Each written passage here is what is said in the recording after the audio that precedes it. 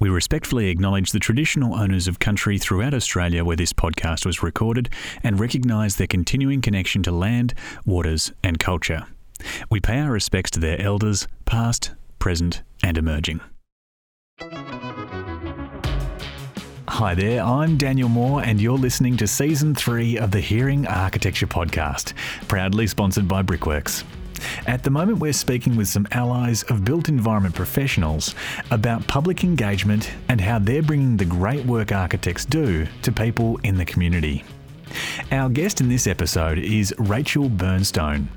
Rachel is a journalist, editor and communications advisor to architects who has specialised in communicating about architecture and sustainable design for more than 20 years. In 2016, Rachel founded the consulting agency Sounds Like Design to help architects communicate in a way that brings in more of their ideal clients and projects.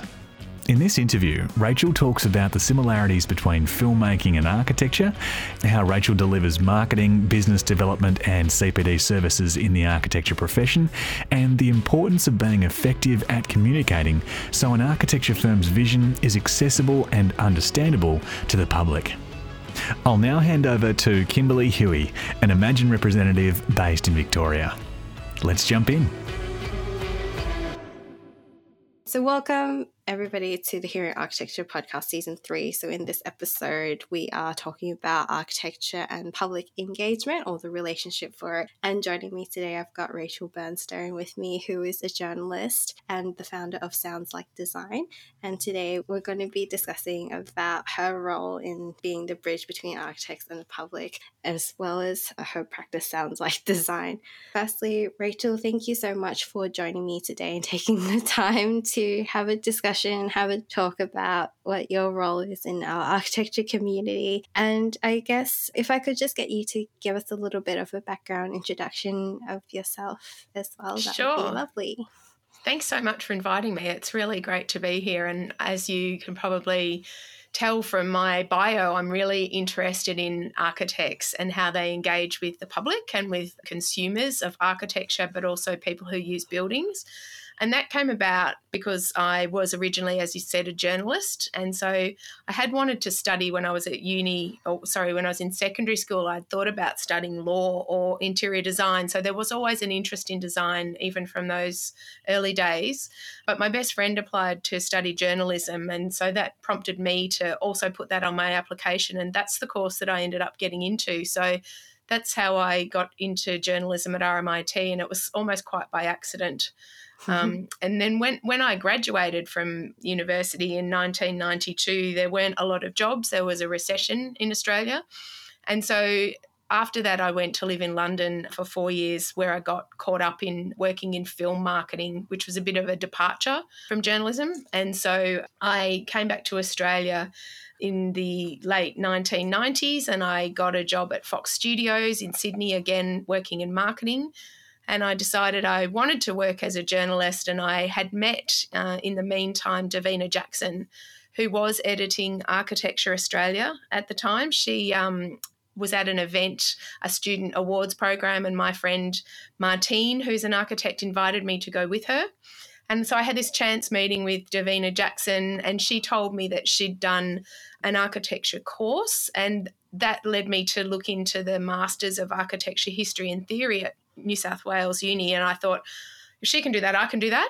And that's how I came to be studying the Masters in 2001, because I had decided by then that I wanted to write about architecture and meet and talk to architects. And so that was sort of the beginning of my my entry into the profession and learning to talk with architects about what makes them tick and how they contribute to the realm that we all live in. I think it's a very, very interesting bio, and I love how you said that it happened, I guess, progressively. It sounds a bit serendipitous in a way that it just fell into place. It was. And especially looking back, I just turned 50 this year, and I can see a lot of markers on my career path, which is now 30 years long, which at the time I didn't understand how those things might be useful in the future. I didn't understand that marketing would be very helpful, and then journalism came later, and then the architecture thing came later again. And looking back, I can see a fairly clear path to where I am, but I certainly didn't see that when I set out. And I see a lot of students and young people these days, not sure how their path might unfold. And I would say to them, just have the confidence to follow your interests and hope that things will turn out for the best over time. They usually do. Yeah, I think those were the words I'd love to hear, or like many of those words of comfort I needed to hear a lot back then. And I think even during the past 2 years, it was quite challenging trying to navigate through like finding out where my identity in the world of architecture is. So that is something, words of comfort, which I think everybody would appreciate. I think before I continue into perhaps discussing your involvement into architecture, how did architecture come about, like apart from your connections as well? Would you think that architecture has always been part of your interest? Yeah, that's an interesting question. And it's again something that I've only really reflected on recently. But I have looked back over my childhood and realised that when I was in primary school, my dad was very interested in architecture. And I grew up in Melbourne, and he was taking us often on the weekend to places like Como and Ripponlea and Werribee Mansion to look at, significant examples of historic architecture. But also we lived in Melbourne's outer eastern suburbs in Boronia, and my parents were thinking of building a new house on a block. And so we spent a lot of time on the weekend going through project homes. I particularly remember going to Vermont, and there was an A.V. Jennings display village there. And I enjoyed going through those things on the weekend and looking in cupboards and, exploring floor plans and working out how rooms were connected. And I didn't have a sense at that time that I was interested in design.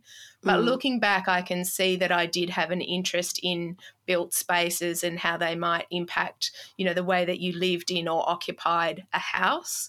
And I guess that's how I became interested as well in interior design and thinking that I might study interior design. So there certainly was an interest in those design-focused topics from an early age. And then when I got my first job editing a building magazine in 2002, I wanted to take that building magazine in an architecture direction because that's what I particularly wanted to explore. I was lucky after I just was appointed to that role that Britt Anderson had just won the gold medal, and she was one of the first women to take out that award, and it was fairly significant at the time. I think it was in 2002 or 3. I was able to interview her for the magazine and write an article about her career and the significant contribution that she'd made through teaching and practice as well. And that was a fantastic experience for me to have a chance to talk to someone who was at the top of their game at that point. And I really came away from that interview feeling like I was in the right place. This was going to be a good job for me in terms of being able to have the conversations that I wanted to have and really explore those interests that I'd managed to expand upon at university but hadn't yet started to put into practice. Yeah. And I would kind of like to add on to the fact that prior to even writing for architecture, you were in film marketing. And I think to a degree there is that architectural aspect in that you use, probably because I am very interested in the stage sets of films and how things are being constructed together in production. And so I think there is quite of a niche segue because film also requires storytelling. And I'd like to think that potentially that has also influenced the way you've written in the architecture publications. And I was wondering if you could expand a little bit more on your experience in your time contributing to architecture publications as well. Yeah, I think that there are some similarities between films and architecture in the sense that, filmmakers and architects are both constructing different realities, aren't they? They're imagining, a vision of the future or sometimes the past, and it might be dystopian or it might be really positive, but there is that sense of being able to shape spaces and environments that's certainly common to both. And I think that one of the things that really drove me when I was living in London was, obviously Australians go to London and they want to travel and they want to go to Europe a lot. And a lot of people, have a particular bent that they're following. Well, I found out very early on in Glasgow, actually, where I discovered Charles Rennie Mackintosh, that architecture was going to be the thing that would dictate where I chose to go in Europe and what I would look at when I was there. So I went to Geary's Guggenheim in Bilbao when it was new, and I went to Brussels to see the Art Nouveau buildings, and I went to Prague to explore the medieval streets and places, and I went to Denmark, and I was really grateful to be able to go to Louisiana, which was a modern art museum. So I was able to shape my time in Europe to be able to explore architecture. And bear in mind that this was before I decided to study architecture. So this was part of the nascent stage, if you like, of me working out what architecture is. And I think one of the things that I learned through that travel and through that exploration is I was looking at buildings very much in terms of them being walls and doors and windows and roofs and, streets and things that were sort of constructed and created realities. It wasn't until I went to study the masters at university that I came to realise that architecture is not so much focused on the materials and the methods of construction, which had been what I thought it was about, but it's much more actually focused on space and volume and light and the way things interconnect or flow. And so studying the masters and being introduced to the writings of, the seminal architects that have informed the discourse gave me a whole new view about what architecture was. And it made me realise that most people in the community, especially those that don't have experience or training in architecture, they probably are more likely to be looking at the world of the built environment through the lens that I was before I studied it. It's got windows and a door and a roof, and I know that's a pitched roof or a gabled roof or a skillion roof, but, my knowledge doesn't go much beyond that. And I think that that's where one of the disconnects comes from between architects who want to convey to people what it is they do and where the benefits are, and the people they're talking to. They're not even talking about the same thing. There's this great chasm between architects talking about space and light and volume and connection and people talking about bricks and concrete and windows and doors and splashbacks and countertops. They're just different sides of a coin. So I think that what I have tried to do in my writing is bridge that, what I perceive to be a gap between how architects communicate about design and how most people in the public think about or currently think about what design is. I think it's quite a poignant remark about perhaps the way we describe architecture when we've studied through it as well as the public, because I think personally myself, before I even entered architecture school, I had no idea what architecture really was, because I think I was stuck in that limbo of not really sure what I wanted to do. I actually got talked into studying architecture because it seemed like the next fitting thing for me personally. And so it took me some time to actually understand how to describe space, especially when I communicate with a lot of my friends outside of architecture, that I find that I have to switch brains, as well as when I started writing reviews, myself contributing to another online design journal. I realized that sometimes I have to step back and try and find a way to translate what architects want to say for other people who can understand, because evidently I would like to have my family and friends understand my work, but I also need to think of changing descriptions and such, which is quite a challenge. Yes. So I would like to know, because you have evidently been writing for a very long time, then do you think there has been a shift in the way we communicate, or how architects or how journalists have to communicate over the process? I think so. One of the things that I've observed, and this started early in the phase of me being a journalist, and so I worked for that first building magazine, then I worked for an architecture magazine, and then I was the editor of Steel Profile for 10 years. And during the course of that time, I've interviewed more than 1,500 architects, some who are, household names that you would know, like gold medalists in Australia, and people like David Chipperfield and Toyo Ito and David Adjaye. I've been really privileged to, talk to them about their work, but I've also interviewed a lot of lesser well-known architects like project architects, working on schools and hospitals and even a prison.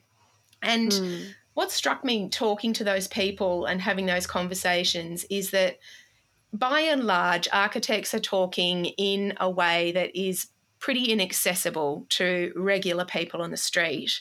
But they're talking about the buildings and the spaces that we all live in and occupy as a matter of course. A lot of us live in cities. We either go to schools or hospitals or, other type of public institutions that have had an architect involved in them.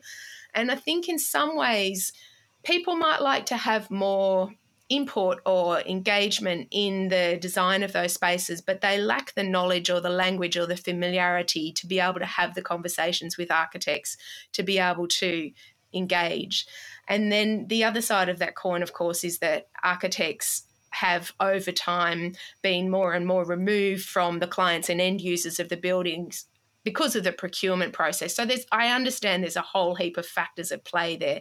But I think that one of the barriers is this issue of language and the way that architects communicate. And having those conversations with 1,500 architects, it didn't happen overnight, but over time I started to build up a picture myself that there is this disconnect, and it's always bothered me. And the reason for that is that I think that good design has the power to transform people's lives and to alleviate the strain that we as a species are having on the planet. We've got a problem at the moment where we've used too many resources and caused global warming. And design has a role to play in addressing that. And we're getting to a sort of tipping point in the community where people understand that we actually need to take much more urgent action than we have understood over the past 30 years. So people are now ready and prepared to be engaged with the issues, but there's still this gap in communication. And so for me, I really want to, at this point, start to try and help architects bridge that gap. And this is also not new. So in 2004 in Sydney, I lived in Sydney then, the Association of Australian Architects was launched. And that was a sort of a grassroots group that was very much founded on the notion of making architecture more accessible to the public. And I was a founding member, and I was part of the group of volunteers that came up with tours of Sydney, like walking tours of Sydney. So this is something that I've been really keen to contribute my comms expertise to for coming up to 20 years. And I still think there's quite a way to go. I think that some architects have done a really good job of communicating with a very broad audience and with different types of audiences, but many architects are still stuck in the one sort of track of talking to other architects and people who know the lingo and haven't yet been able to acquire the skills to broaden their reach. So that's something that I'm pretty keen to help them overcome. Yeah, and I think that obviously, thank you for the segue, would then make me ask if that is the core reason as to why Sounds Like Design was founded at the first place. Because when I first encountered you during the parlour light at the end of the tunnel, I really, really enjoyed your discourse with Sanea and how perhaps just addressing how us in the architecture industry can communicate with the outside or architecture enthusiasts as well. Yeah, so I think that there's a couple of really key moves to this. So one is to actually change the language, and that's about stripping out archi-speak or archi-babble, some people call it, that really professional language that can be quite exclusionary to people who don't understand it. And there is a time and a place for that kind of language, at an architecture conference where it's only architects in the room. Of course, you can speak that sort of well understood language in that environment. But when you're talking to clients or building users or the general public, there's not really a place for that kind of language that can be a barrier to people understanding. But then as well as that, there's a next sort of step that architects need to take, which is to really try and grapple with how they can communicate their value. And I know that in some spheres of the profession, there is a sense that we shouldn't have to make the effort to communicate our value. People should just get what we do. The work should speak for itself. If people don't understand the benefits of architecture, well then, too bad, we'll just work with those who do. But I think that the world is changing, and those changes dictate that architects need to change with it. A lot of that's got to do with the emergence of social media. Social media means that everybody is just one click away from the people that they want to purchase from, whether that's to purchase a pair of shoes or commission an architect to design your house. It's made brands and companies much more accessible, and consumers now expect to be able to have conversations with those people who create things so that they can make informed decisions about whether or not they'd want to buy from those people. And architects are not immune from this shift that's happening within society more broadly, where a lot of different types of professions and makers are being forced to become more accessible and more open. And so if you want to prosper in this new marketing landscape, you sort of need to understand how it works and what consumers expect and deliver some of that, because otherwise you're likely to be left behind. Yeah, I would also add, perhaps in today's society, I think a lot of people rely on efficiency because social media has made efficiency somehow like the pillar that we all need to aim for. And I think another term I would like to add to that, perhaps some people may disagree, is potentially democratization in our industry as well. I agree. And I think that's something, that's a useful goal to aim for. I mean, basically my mission, if you like, for Sounds Like Design is I want to help architects communicate the value of good design so that then together as a profession and a community, we can increase the demand for good design and create better built environments, because then we all benefit, if we're successful, and the planet benefits as well. And so if that involves democratizing language and meeting people where they're at rather than thinking that they will find you, I think that that's a useful shift that architects can try and make. And I do hear pushback from certain architects around those ideas. Like some of the things that architects have told me over the years are that they don't want to be seen as too commercial. And I've had another architect tell me that it's dumbing down to strip architecture language out of, you're covering your eyes, to strip lingo out that other people can't necessarily understand. And I disagree with those characterizations of what this is about. I think that you touched on this notion that social media has made everything more efficient. It's also made everyone have much shorter attention spans. And what that means is that you now have about 8 seconds from the time someone first lands on your website, if they've come there from Instagram or another social media platform, to make an impression, to connect with them, to let the person know that you're offering the kind of service that they need to achieve the kind of transformation that they're looking for. And if they don't get that message in 8 seconds, they're likely to leave your website and possibly never come back. And there's not like there's a lack of choice around finding an architect. I mean, there's more architects graduating from universities in Australia than there ever have been at any point in history before.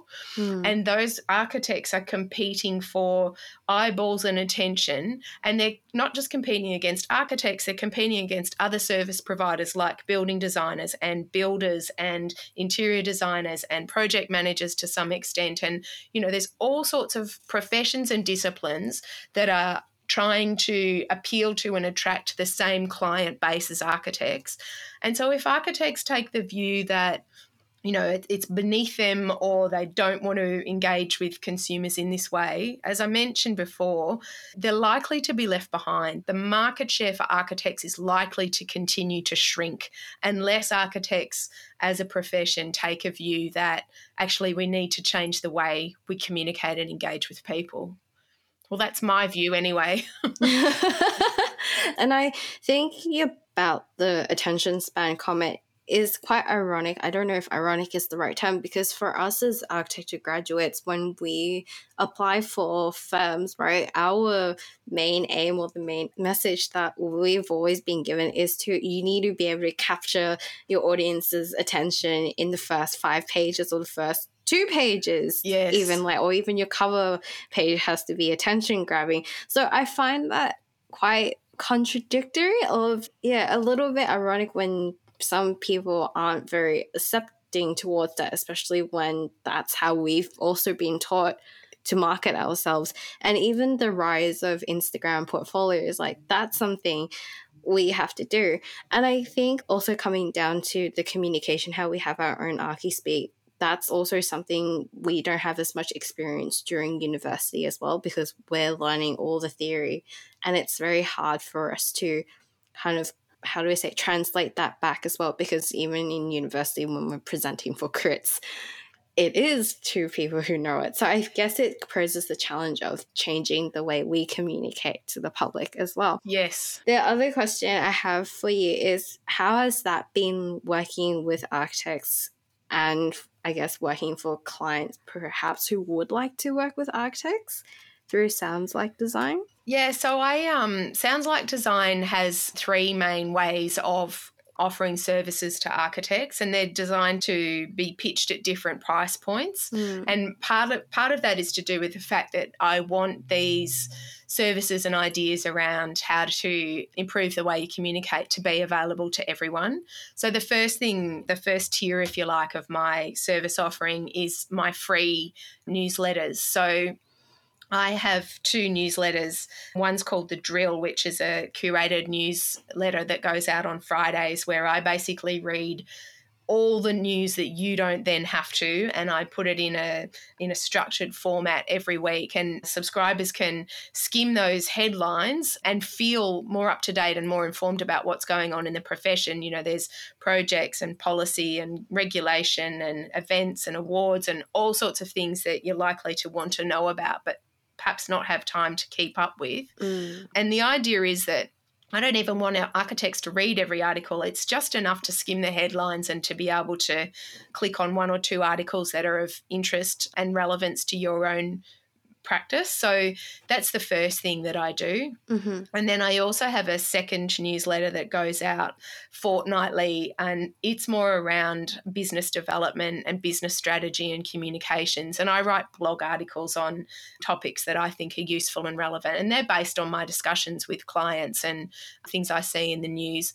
And so that newsletter also contains sort of a wealth of information, including on my website how-tos, how to pitch your article to editors of magazines and which magazines to apply to first, and all that sort of strategy thinking that to me is second nature because I've been writing as a journalist and being an editor for so long, but is foreign to a lot of architects. So I've just spelled out all that stuff, and there's sample emails that you can copy and paste and use for yourself. And so there's lots of resources like that on my website that are free for people to be able to pick up anything that they need. The second thing that I do is I have CPD courses, and that has arisen out of what I've observed as a need within the CPD offering. There's not a lot in the way of business development or marketing training, and there's a couple of reasons for that, and there was going to be more of a focus on that in the latest national competency standards, but in fact that was watered out in the final revision, so it's not something that made it in this time. But I still think it's really useful for architects to think about doing some CPD marketing, and I've got a course that they can participate in. It's basically an introduction to architecture marketing. It's happens over a few weeks. There's interaction with me, and there's videos and workbooks, and again lots of resources that can help you first of all work out what your strategy is and then work out how to implement it. And that course is based on my one-on-one consulting package, which I do with practice owners and directors. So that's a program that's called Review and Reset. And it's a service package that takes place over 3 to 4 months, depending on the architect's availability and ability to provide feedback as we go through the process. But at the end of that 3-month program, I provide them with a blueprint, and then directors can either start to implement the action steps in that blueprint with their in-house teams, or they might choose to engage an external copywriter or do a website update or brief a social media person. But they'd be working then from a sort of well-defined plan rather than doing things in an ad hoc and a disconnected way. And so I've had quite a few architects go through that program, and some of them have come up with new websites and they've changed their fee proposals, and they've basically made their communications much more client-focused. And it's about, again, stripping out that archy-speak and making things much more accessible and easy for potential clients to understand and to be able to engage them. Yeah. So those are the sort of 3 ways that I provide services to and work with architects. And out of the 3, do you have one? It's kind of like picking your favorite child, but do you have one that you particularly enjoy the most doing? No, they all serve different purposes. So I love the drill because that keeps me up to date with what's happening in the profession. And every Friday when I hit send on it, I feel like I know more, and it provides me with useful insights and intel that I can share with my clients and say, there's this new research and you can talk about that in your next newsletter, or you could use that to change your fee proposal, or, there's all sorts of applications for that sort of knowledge. Mm-hmm. I love doing review and reset because it's a really great way for me to dive into a practice and ask about what's working, what marketing things are you currently using, what are you finding success with, how are you measuring success, how does what you're doing on Instagram or how many fee proposals you're sending actually translate into how much new business you bring into the practice each year. So that's one of the things that's become apparent to me over the course of doing this work, is that marketing is so deeply ingrained with your practice business strategy that you can't actually separate the two. And so it's really important when you think about marketing and the messaging that you want to put out to your future customers to actually think about who you want those future customers to be, because there's no point making messaging around hospitals if you don't want to work in hospitals anymore. You actually want to do just aged care now, for example. So it's really strategic work doing review and reset, and it's really rewarding, and you get to see practices making quite significant changes. Like quite a few of them this year have either updated or launched brand new websites, and I'm so proud of the efforts that they've gone to in a way to appeal to and become more accessible to clients. And it's paying off in the sense that they're seeing traction now from what's happening on social media to more people coming to the website, to more people asking for fee proposals, to more people engaging them. And, as a result, that effort that they went to do that package with me is producing the kind of results and effects that they had hoped. So that's been really encouraging to see that. The thing about the courses and what's so fun about those is that you can achieve scale when you're doing online training. So review and reset's great, but because it's so intensive, I can only do about 10 of those a year. Whereas with the courses, I could have 20 or 30 people in an intake for the course. And that means that people are getting not just the benefit of my knowledge, but in the group, they're getting each other's experiences.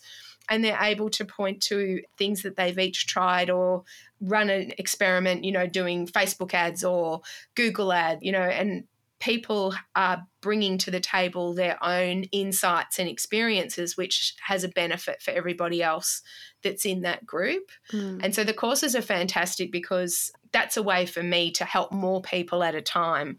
And I'm sort of feeling like that's becoming more imperative. I mean, that the urgent need around addressing climate change is not going to go away.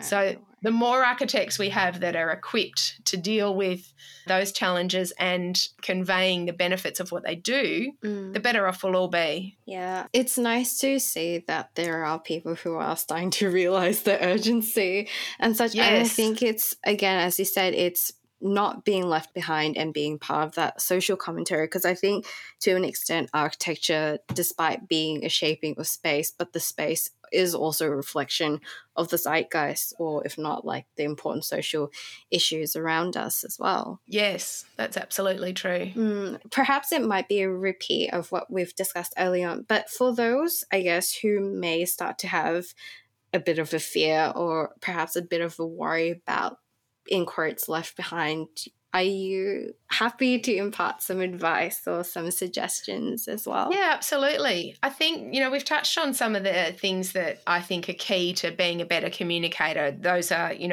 eliminating archy speak and being very clear about conveying your value. And I guess for some architects, that's actually quite difficult because a lot of architects have a very clear idea in their minds of the value that they can provide to clients, but they haven't ever had to articulate that, either in writing or in presentations. And so it can be difficult to grapple with something, especially when it's interesting thinking about the 8 seconds and the attention span. Mm-hmm. And architecture is such a complex and a process that unfolds over sort of 2 or 3 years in some cases, from design to construction to defects to occupation. There are not concepts and ideas within architecture that you can easily distill into messaging that someone can digest in 8 seconds. It takes a very skilled communicator to be able to take the complexity of architecture and make it into messaging that people can readily grapple with in such short attention spans. The way that I would suggest that people might start to think about how to do that, and I say do this with every sort of communications activity that you're thinking of embarking on, whether it's an awards entry or you want to get something published in a magazine or you're submitting a proposal or a submission for a new project and you're going up against others. So there's 4 key questions that I want everyone to think about whenever they start to embark on a new communications activity. And so those questions are, who am I speaking to? What's the key message I want to share? How do I distribute that message? And what do I want my intended audience to do next? And basically those are very journalistic questions. If you can come up with answers to those 4 questions, that's going to frame what you say, who you say it to, where you're going to put that message, whether it's on social media or in a fee proposal or on your website or in an email. Bearing in mind this whole, short attention span thing, you want to tell people what you want them to do next. You don't want to leave it to chance or leave them to sort of figure it out on their own. And so, if you've paid much attention to modern marketing and you've heard of calls to action or CTAs and you're meant to put one of them on every social media post to ask people to visit your website, we're getting to the point with communications where you need to spell out, now I want you to pick up the phone and call me, or sign up here to receive my email newsletters, or put your name down on this wait list to join my course. Like, you actually have to make it very explicit what you want people to do, because people's attention spans are so short and fractured that if you leave it up to them, they're going to get distracted by the next shiny thing and they're going to forget. And then, your message just dissipated. And so this way, you're making it easy for them to, click here or link in bio or send me an email or make a phone call. And that way, you're encouraging the conversation to progress.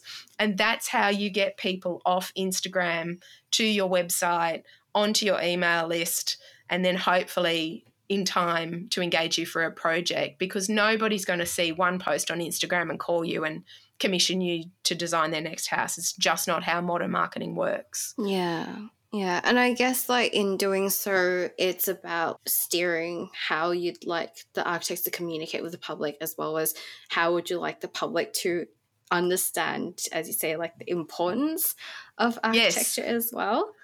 Yeah, it's very important to be deliberate and to frame, the message that you want to tell, because if you leave it up to others to grapple with what you're saying and to try and draw out the most important points, you might find that the most important points don't resonate or land with those people.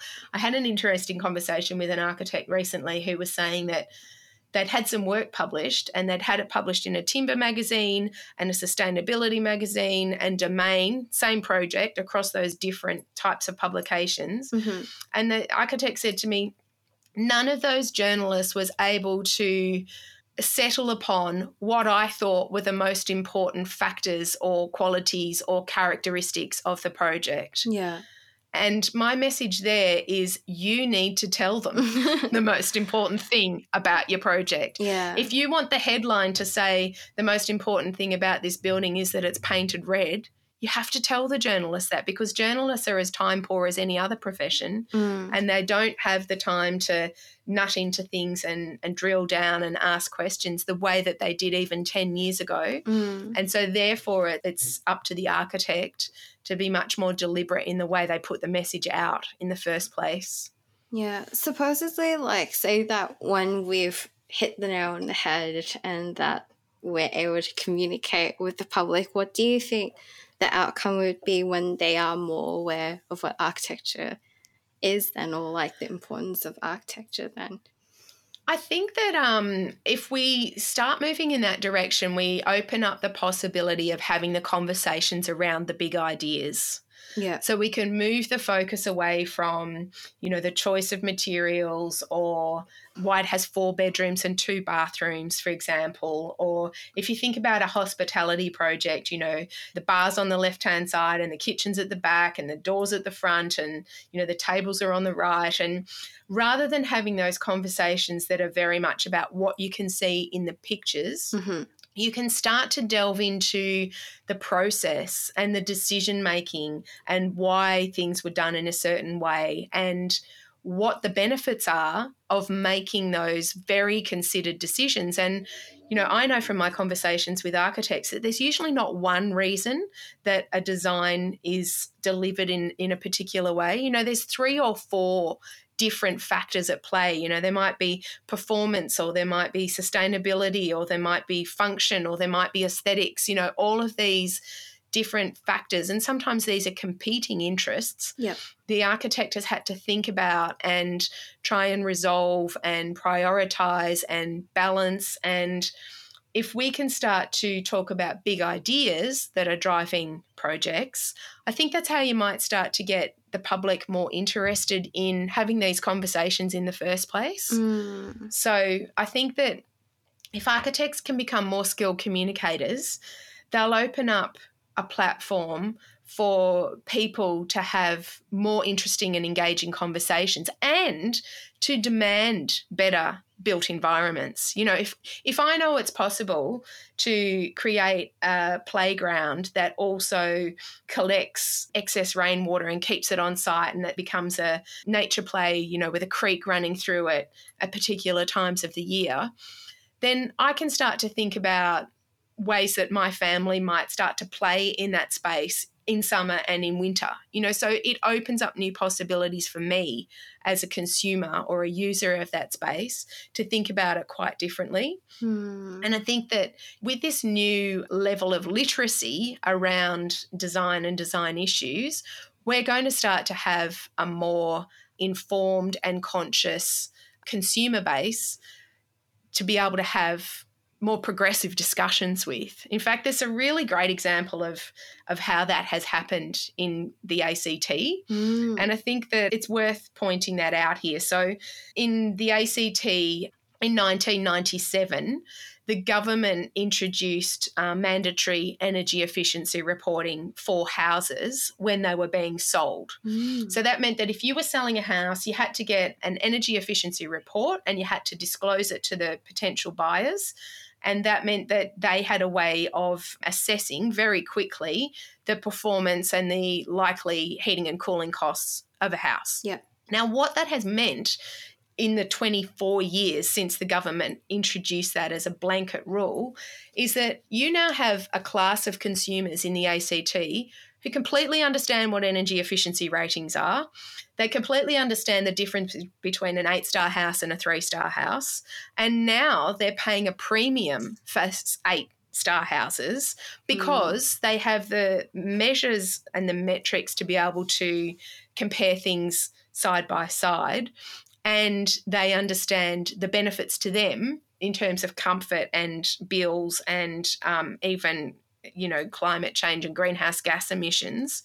So there's multiple levels of information that are being imparted in this rating.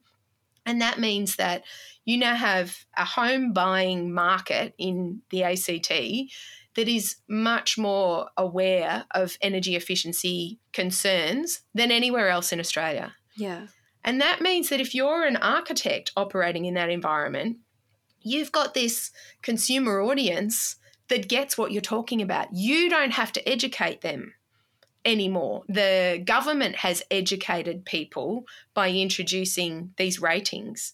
And we can see with a practice called Lighthouse Architecture and Science, they've made it their business to retrofit existing Canberra homes, 2- and 3-star homes, without knocking them down, and turn them into 8- and 9-star houses. And that's basically their business model. And they combine architecture and science in order to achieve that outcome.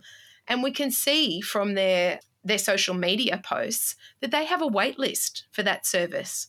So they have more people, prospective clients, who want to do that than they can possibly serve at the moment. And so that's a pretty unusual position for an architecture practice to be in, that they've got a wait list for their services and they have more clients than they can possibly serve. But it is possible when you have a level playing field and you can communicate the benefits and the value of what you do.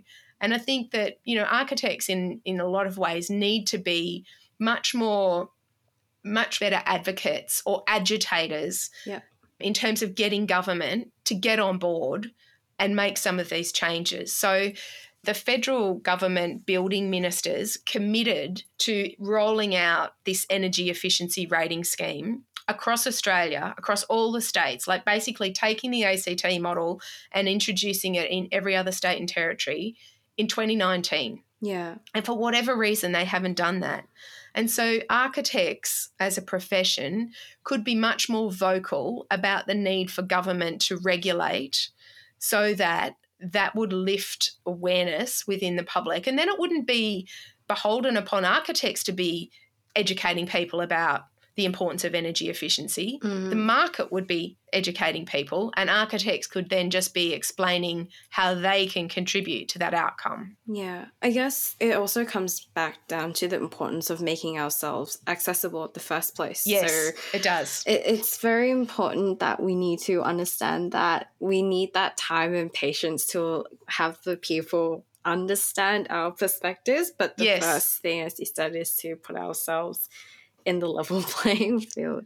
Yeah, that notion of understanding and being more accessible, a lot of the reasons that architects are not currently great communicators to a broad audience is because of the way that they're taught to communicate at university. And you touched on this a bit yourself when you were talking about the way that you're told to, make yourself memorable, in the first couple of pages of your portfolio. But there are other things that are conveyed at university, especially in studio settings. Communication and critique in that environment can be quite combative and challenging. And so that can sometimes lead architects to feel defensive when someone challenges their ideas, in a professional setting. And it means that they come across as combative or defensive, perhaps with a client. And so there's a whole heap of reasons why architects come out of university with a particular view of the world. We touched on the idea that people believe the work should speak for itself. There's a very strong tendency to speak to the profession in magazines, at conferences, podcasts. A lot of architects are launching podcasts, and they're podcasts for other architects. And I would like to see architects launching podcasts for consumers, and making the profession more accessible that way. And then I know as well that, if you're running an architecture practice, you're probably under a lot of time and financial pressures, and you're not necessarily having a lot of space and, thinking time to be working out your business development or your client pipeline or your marketing strategies. So that's another barrier to people being able to make progress in this area. Another thing that I've observed is that, Sanaya and I talked about this when we had that great conversation for Parlour last year, that architects love talking with images and drawings. They're much more comfortable talking to images and drawings and explaining things to accompany images and drawings. And Sanaya has this great thing that she tries to talk to architects about, please describe the project to me without any pictures. Yes, I love And that's really challenging for a lot of architects. Yeah. And that is very much tied up with this idea that architects are much more comfortable communicating with images and less comfortable communicating with words. So, that's another barrier. Mm-hmm. And there's also this thing that we've talked about with jargon and archi-speak. So there's quite a lot there for people to try and unpack. I'm not suggesting that, you're going to make the decision to become a better architecture communicator and then next week you will have nailed it. Like, this is really intensive and time-consuming work. Yeah. And in actual fact, it requires a cultural shift. It requires the profession to say, this is something that we agree en masse is really important and we're going to tackle it together. And we can see through the strides that Parla's made around gender equity that it's perfectly possible for those kind of cultural shifts to happen. But I'm not suggesting that they're going to happen overnight in this case. But I think they are necessary if architects want to reassert themselves or to claw back some of the ground that's been lost to project managers and other types of professions that have started to infiltrate this design, service space, and for architects to position themselves as the project lead that can really help people grapple with climate change. I know from talking to my clients that there really isn't another building professional that is as well placed as architects to deal with retrofitting, of homes and commercial buildings and all of the existing stock that we're going to have to very quickly bring into a low or zero carbon future. Architects are the best placed professionals to lead that work. And so they need to be able to firstly assert themselves as that lead professional, and then secondly, connect with the clients who are going to be engaging them to undertake those services. Yeah. So we've got a lot of work to do. Yeah, we've got a lot of work to do to become good advocates as well. Like, it's very... Yeah. I just hope people are aware that marketing is a very big factor, because even my good friends, like, they're not in the world of architecture, but they're very business minded, and you just hear about the chunk of effort that is spent in marketing in comparison to other things. So that's a useful point. Yeah. And one of the things that I do with clients when they're either starting Review and Reset or the course is I say to them, what percentage of your annual turnover do you think professional services firms spend on marketing? And most of them don't have a sense of what the industry average is, and there's research into what the industry average is. And so that's a useful starting point. What's the figure that you think you might need to invest in your business into becoming a better communicator? And a lot of them are shocked to find that it's 7.5%. Like, it's quite a lot of money. Yeah, it is.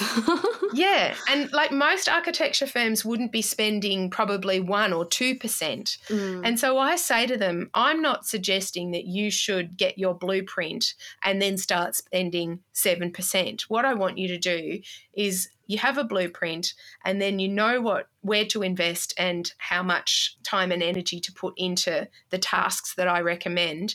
And then you're going to look at your data and your metrics, and you're going to use that and analyse that to work out what's paying dividends and what was a waste of time and money. And you're going to do more of the positive stuff and less of the negative stuff, and that's going to produce even better results. And then when you're getting better results, you might increase your spend to 3%. And so you don't have to go from 0 to 7%, overnight. But I think having a benchmark like that, where we know that that's what other professional services firms spend on marketing, is a useful starting point to start thinking about, well, how much am I currently investing and how much would I be comfortable investing if I had a plan that was written specifically for me or that I developed in a course. And then over time, if I was spending 7% and that was bringing in the right number of clients that I needed a year to have a profitable and enjoyable and sustainable practice, that would probably be a pretty good investment. a lot of food for thought for everybody, I would say. Yes. I'd love to continue this conversation, so I would risk going over time. So to conclude this conversation, like, what is your hope for the future? Like, what are your aspirations? How do you see Sounds Like Design evolving as well? Because, of course, times are changing, and I think different methods. Yes. I've set myself a goal for the next 10 years to have 1,000 architecture practices go through Sounds Like Design's methods and become better communicators. So whether that's people doing review and reset or undertaking my course and then putting those lessons into practice, if I could see 1,000 firms, so 100 firms a year for the next 10 years, I think that would start to have a significant impact on the profession in Australia, and that would then have flow-on effects to, the demand for architecture services and the quality of our built environment. So hopefully I can achieve that goal. In the very short term, I'd love for listeners to sign up to receive the drill, because that's the first and the lowest risk and lowest cost way of engaging with Sounds Like Design. And, you can learn a lot by skimming that every week and just put some of the ideas that I'm, peppering through the newsletter into practice as a way of testing whether those things are useful and relevant in your business. And I'm also really keen for people to contribute to these conversations. So you can do that on Instagram and LinkedIn, and I have a Facebook group for architects, which is called Architecture Matters by SLD, where sometimes these conversations from the drills spill out and we talk about them and unpack them.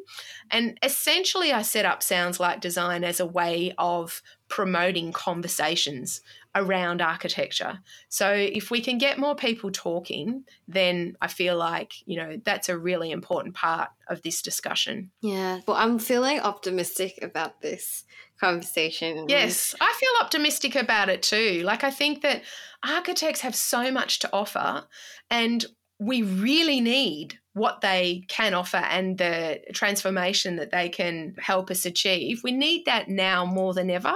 And I think that the market is more receptive to that message than it ever has been in the 20 years that I've been doing this work. So I feel really optimistic about the future as well. I think there's so much opportunity and chances for people to have an impact.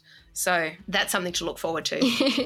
Oh, thank you so much for your time. Oh, thank you for inviting me. I really appreciate it. This has been Hearing Architecture, proudly sponsored by Brickworks. Thank you so much for listening, and thanks again to our guest and advocate, Rachel Burnstone.